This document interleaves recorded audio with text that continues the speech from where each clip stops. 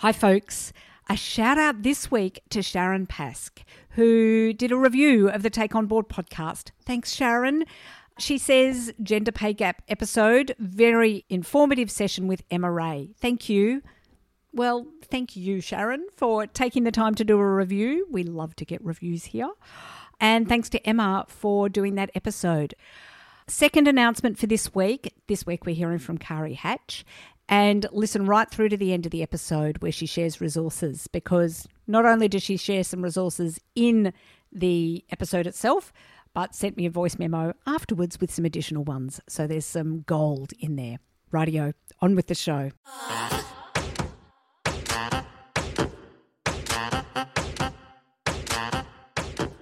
Welcome to the Take On Board podcast.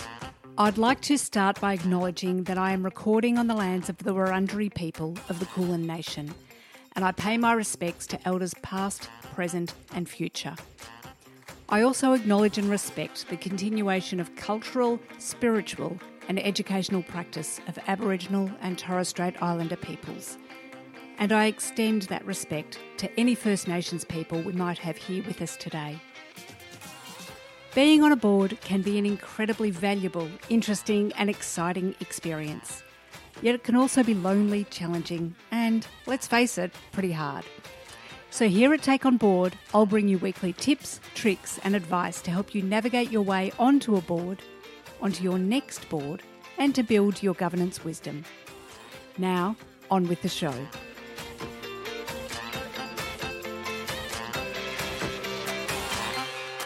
So today on the Take On Board podcast, I'm speaking with Julie Hine about the relevance and importance of dressing for success in a post-pandemic world. And I should have said, I'm not sure if we're totally in a post-pandemic world yet, but we are in the post-emergency. We're still in the pandemic in some ways, but how to deal with that in terms of dressing for success.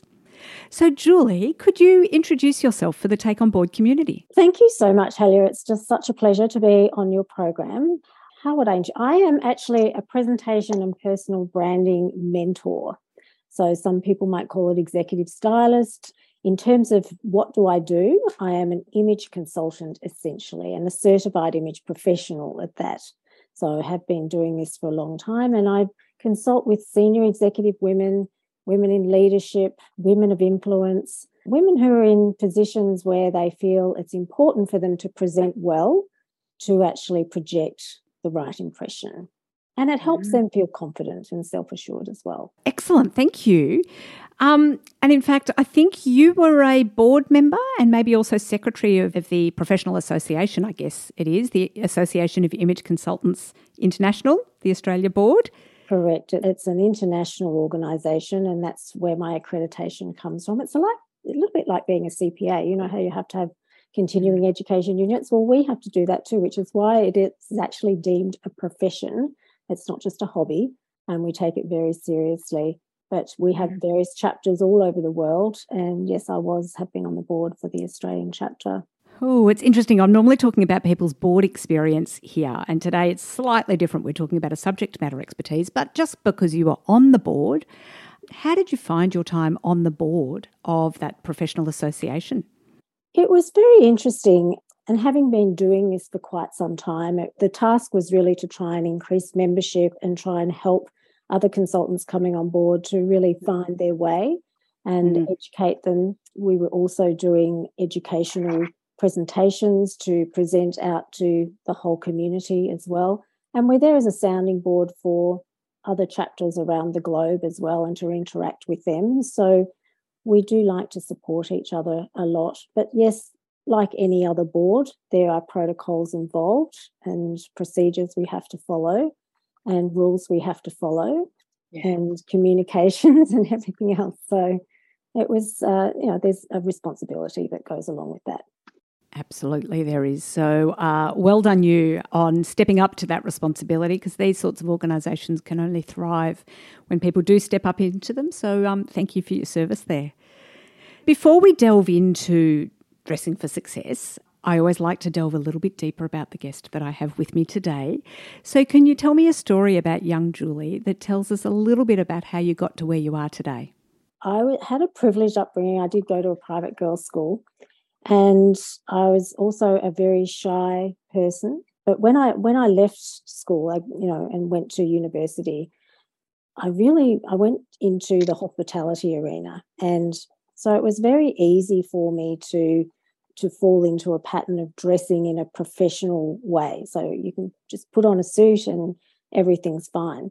Because as I was growing up as a teenager, I actually was very much into sport. I used to ride horses a lot. And so I was always in jodhpurs, and, that was really easy for me. But as you start going out and going to parties, and I just didn't know what to wear. I had no idea how to dress because that was just totally alien to me. My mother wasn't really a fashionista. She was a traditional Fletcher Jones woman. So I really had no idea. And so when I started to work, it was very easy for me to just fit into a mould. But then I still had this problem of, well, how do I dress outside of that mould? And so it was really, really challenging for me. And I've struggled with it for ages until I actually started to get into this whole field that I'm in now. And what I did was I actually employed another image consultant to come and help me. You did this was this as a teenager? No, older than a teenager. No, when I was older than a teenager, because I went sort of from university, I went straight into work. So it made it very easy for me to just, fit this mold of horse riding on the weekend, working through the week. And so my wardrobe was pretty set. I didn't have uniforms. There's uniforms everywhere by the sounds of things. Exactly. But it was when you had to step outside of that things became a little more challenging, a little more difficult. Fashion wasn't something that I had traditionally followed. So although I was interested in it, I had no idea. I absolutely had no idea. So I had to learn. And it was challenging. I was always very classic, very traditional style dresser, and that was the influence of my mother. Yes. So I had to learn to get out of that and to explore things in a different way. Okay, well, let's delve into some of that then. And it's so interesting even hearing your reflection about the influence of your mother. We do often hear, when I'm asking people about their backgrounds as board directors, I so often hear, unsurprisingly, about the influence of their parents and family on people getting involved in the community or getting involved in boards and governance. And of course, that influence extends to what you might wear into the boardroom of those organisations. So you're an image consultant. The Take On Board community are largely in the boardroom or seeking to be in the boardroom.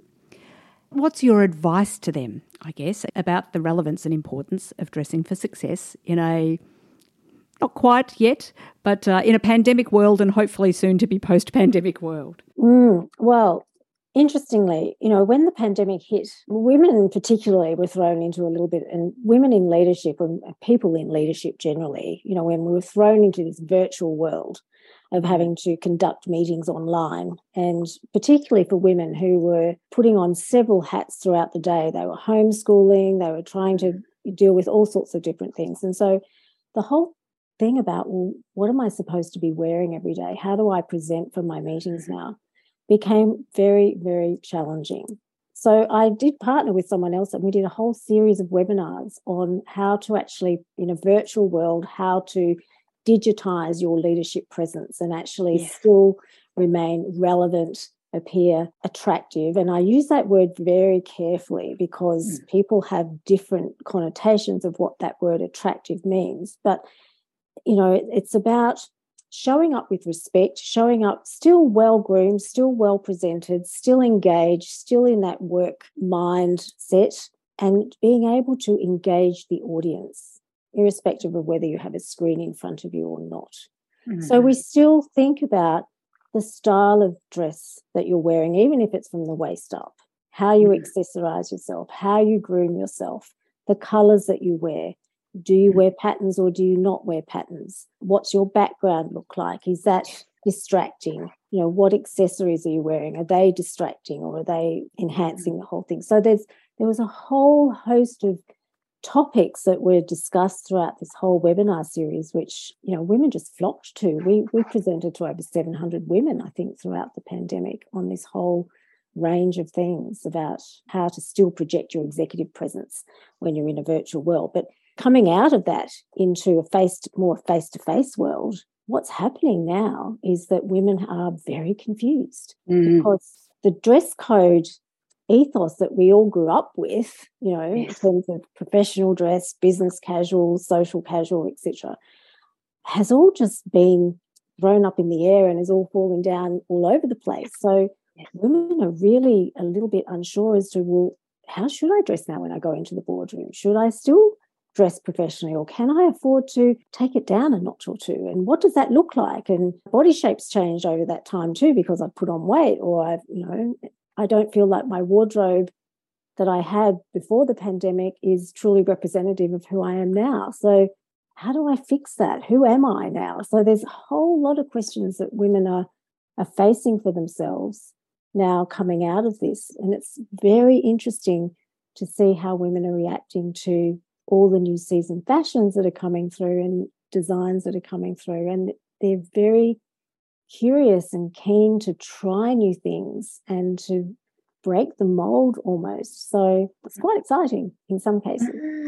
Oh my gosh, there's already so much in there I want to delve into. It's so interesting. So, I mean, I know for me, post-pandemic, as I say, hopefully, whatever phase we're in at the moment, not quite post-pandemic, there's certainly been changes.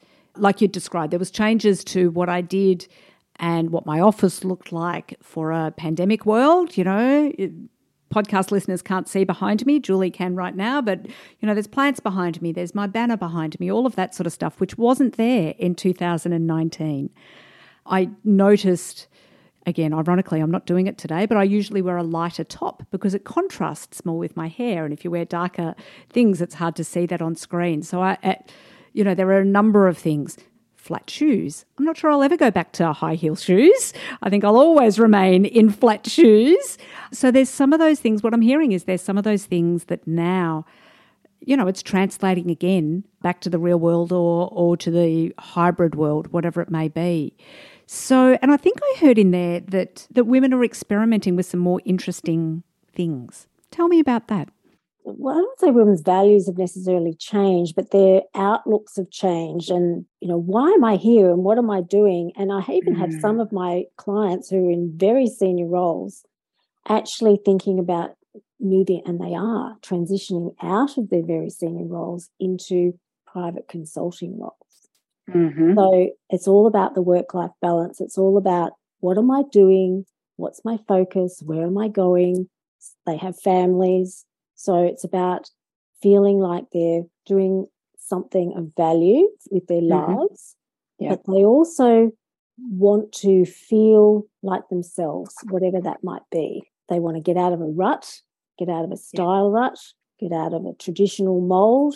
And so they are, they're willing to try things. They want to see what's possible with their bodies and the work that they're doing and the people that they interact with. It really does open up doors to a lot of different things. And we will always still work with the traditional dress codes, because for some industries, they are still very necessary, because we're talking about respect, we're talking about predictability, we're talking about trust and reliability. When people go into those industries, that's what they expect to see, because that's what they represent. So we have to be very careful that we don't try and break the molds where they need to be set in a certain way.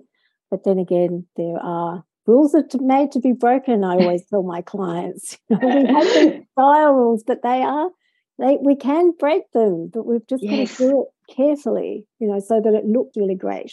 Interesting. Okay. So again, I'm hearing in there are still some industries, those, as you said, are a bit more traditional. It sounds to me like there's those industries that still have a uniform. Not an actual uniform, but essentially. The legal profession, the finance industry, and some of those very high net worth, organisations, where you would still expect to see people dressing in a certain way.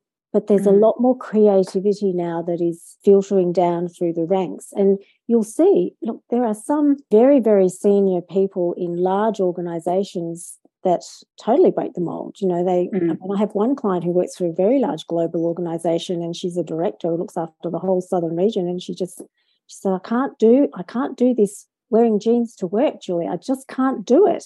But she said it's coming from the top. The CEO's doing it. But she said, I just can't do it. I can't go beyond business casual. What's in my head is business casual. And I said, well, that's fine. You have to do what's comfortable for you and what gives you the confidence and ability to do what you do. And it's interesting, isn't it? So it sounds like things have broadened. The choice, in a way, has broadened. Totally is broadened. And things are, I hate to be in a HR manager's shoes right now because there's a whole lot of things which are being challenged, when it comes to dress code, and what was acceptable or what was previously unacceptable is now potentially acceptable, when it comes to what you wear when you go to the office. It's so interesting. And I wonder if that broadening out, in some ways, and we mentioned this very briefly before we hit record, in some ways this topic makes me a little bit uncomfortable because it's, you said you used the word attractive, very advisedly, and I totally get the format in which you're using it. But it can be seen as, you need to look a particular way. You have to wear the uniform, basically, the informal uniform. But it's interesting because what I'm hearing is the uniform is now much broader in a way, and we can experiment more. But I'd be interested in your views around both of those things there, I guess. One, as women, is this just yet another thing we have to spend more hard work on, much more hard work than the bloke putting his suit on? And what does this increased creativity mean for us? Okay, well, does it create more work? No, I don't believe it does create more work, because if you are a self-respecting individual, you would have some sense of self-respect and pride to know that when you leave the house or when you're meeting someone, that you're going to be meeting them on the same level. You've taken a certain amount of time to dress yourself, groom yourself, present yourself so that you present an attractive image. Now, I use that word very carefully because you want to have a pleasant experience when you meet someone, and you want them to have a pleasant experience of you. It goes against the grain if you wouldn't take the time and effort to present yourself in a way which is going to give the other person a pleasurable experience, or pleasant experience, I should say. So no, I don't think anyone is going to. The only time when it's going to trouble them and they are going to take more time in putting themselves together is if they don't have the pieces in their wardrobe that helps them put together a look which they feel comfortable and authentic in. And this is where we're at the crossroads, because what's in wardrobes from post-pandemic now doesn't necessarily fit the bill for women and in some cases men too, of how they feel they want to present themselves now, because complacency has stepped in, because standards have relaxed, because everything has changed and people got very used to dressing down. Where if you think back, Helia, when we used to come home from being out to work and been racing around and travelling or whatever, and we get home and the first thing you do is you get out of your work clothes, you shower, and you put on something really nice and relaxing in your home environment, and that just allowed you to relax. Okay? But over the pandemic, everyone, or not very many, continued to dress in work clothes to work from home. They dressed in their relaxing at-home attire, which for some people made it very challenging for them to actually perform at the same level. So whilst they got used to dressing that way, now getting out of that habit to dress again, to go out to do face-to-face meetings is extremely challenging. They're going, hang on a second, this is interesting.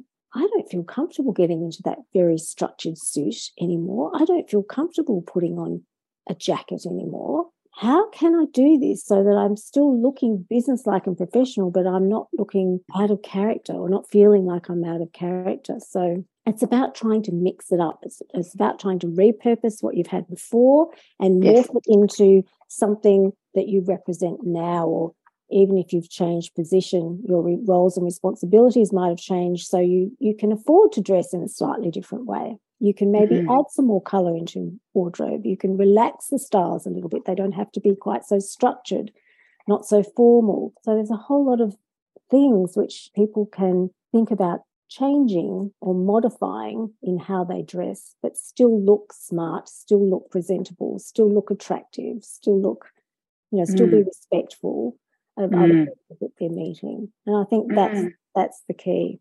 The other question you were asking me was about, what was the other question you were going to ask me about? Increased creativity, I guess, or the increased fan. Yeah. Yes. And that's the exciting thing, because traditional professional workwear was the darker, cooler colours, crisp white shirt, a little bit of contrast. Look, that's still relevant. It's still very relevant, but I think there's a lot more personality that can be injected into the way people dress for business now, which is, I think, aligns itself with this whole movement of different job roles and people moving out of one role into another and going out of corporate employment into private consulting. And there's just a whole lot of stuff going on out there. So it is all about projecting your personal brand so that you can really come across as being credible, confident, almost like you're a magnet to other people, because that's what it's all about, isn't it? It's about differentiating yourself and making yourself stand out so that you get noticed for the right reasons. It makes perfect sense. And it's great to hear, I think, that there is that increased creativity. It's the sort of thing that once it's put in front of you, you're like, oh, dear, of course. There is now different expectations. It is much wider lens of expectation, for want of a better word, or uniforms or whatever it may be that is available to people. For women as well, because there are always those very stereotypical type looks, and we can move away from those a little bit and become a little bit more comfortable in the way we dress. Yeah, it gives more flexibility around that this part of the pandemic that we're in allows greater flexibility. So I think what I'm hearing is it's opportune in a way, because there is greater flexibility around that. There is more range in the, inverted commas, the uniforms that are available. And therefore it's an opportunity for people to really review their own personal brand, their own personal preferences in that. How did you put it? The things that make them feel credible and confident. And then I think what I'm hearing then is then review what you've got. Have a look in the wardrobe, review what you've... And that's the most painful thing for some of my clients too, is because they just hit a roadblock and they just look in their wardrobe and they say, who was this person? That I don't associate with that anymore. And so some of them have a real transformation process they have to go through to actually start to identify who they are now and what really is important to them now, and that reflects in how they want to dress, right down to the type of fabrics they wear, sort of the care factor of clothes that they have in their wardrobe, the ease of coordination and, how many clothes they need in their wardrobe. Again, it's interesting. The great resignation for people in their careers and that greater flexibility to move around, it sounds like some of those principles could also be applied to the wardrobe. And what do you need to resign from the wardrobe? Totally, absolutely. Because women I speak on behalf of women because they are predominantly my clients, but women have struggled for so long in dressing for work, dressing for the boardroom, because it's very easy for them to just disappear. It's very easy for them to just get swallowed up in a whole room full of suits. Yes. So how do they dress in a way that gives them that confidence, that helps them look like they hold some authority and, really projects their knowledge and experience so that they stand taller, they get noticed more, they get listened to, and, they can have a presence. That's what it's all about, because too often I've heard them complain about feeling irrelevant, feeling old-fashioned, feeling drab, feeling ineffectual. These are all the sorts of words that they use to describe how they felt about how they were dressing. So it's about finding their space, finding their uniqueness, and allowing them, and me finding the special pieces for them to have that really differentiates them and helps them identify with themselves who they are. Yes, that's right. Allow them to shine. Oh, Julie, fabulous conversation here. What are the key things you want people to take away from the conversation that we've had today? I think is don't close your mind off to the opportunities and the possibilities of what a really strategically prepared wardrobe and appearance can do for you, because it is really, really competitive out there, probably even more so now because of the Great Resignation, because there's so much movement going on that you only get, and that's an old cliche saying, but you only get a few seconds to make a great impression. And that will never change, because We are very visual creatures. We do notice things visually before we actually take on board any other information. Mm-hmm. So you can actually do an awful lot for yourself by, how you dress is part of the whole personal branding package. How you package yourself, it's like when you receive a gift, and it's in a box and it's beautifully wrapped. It's got a beautiful bow on it. Yes. And it's like you're so excited to see what's underneath that and what's in that box. Well, it's the same thing when you're meeting people. Why should they not? Oh my goodness, what a wonderful experience to meet you and then get to know you. And that's what it's all about. If you receive something and it's really horribly presented and you really just want to put it to one side and you don't necessarily want to engage with it at all. And it's no different when we're meeting people. It's exactly the same. Yeah. So do consider how you dress. Do consider that this can be a representation of you as a person, your values, your brand and what's important to you. And that will attract the right people into your space. And is there a resource you would like to share with the Take On Board community? Well, I do have a webinar which I share, which women can go to, and that is how to dress for boardroom success. The frustration and stress of having to do it all by yourself. Mm-hmm. So I think I might have given you that link that you can share with your community, or they can go to my website. They can read through my website and all the wonderful things that I do. Great. Well, look, we'll put a link to both of those things in the show notes. So a link to the webinar and a link to your website so people can easily track you down. Oh, Julie, thank you so much for taking the time to share some of your wisdom with the Take On Board community today. We really appreciate it, both in terms of the wisdom and being able to touch briefly on your board experience as well. So thank you so much for taking the time today. You're very welcome. Thank you, Harriet. It was a pleasure. So that's a wrap for the Take On Board podcast today. Thank you so much for being here and being part of the Take On Board community. I do this podcast because I love bringing good women together. So I invite you to join us over in the Take On Board Facebook group, an active group that helps, supports and cheer squads each other. Just search Take On Board in Facebook to find us. I'd really love it if you could also do some of the other podcast things. Share with someone you know who might get some value from our discussions. Subscribe if you haven't already. And, well, I also really love it when people rate and review. Thanks again for being part of the Take On Board community. Now go and put these tips, tricks and advice into action so you can be your best in the boardroom.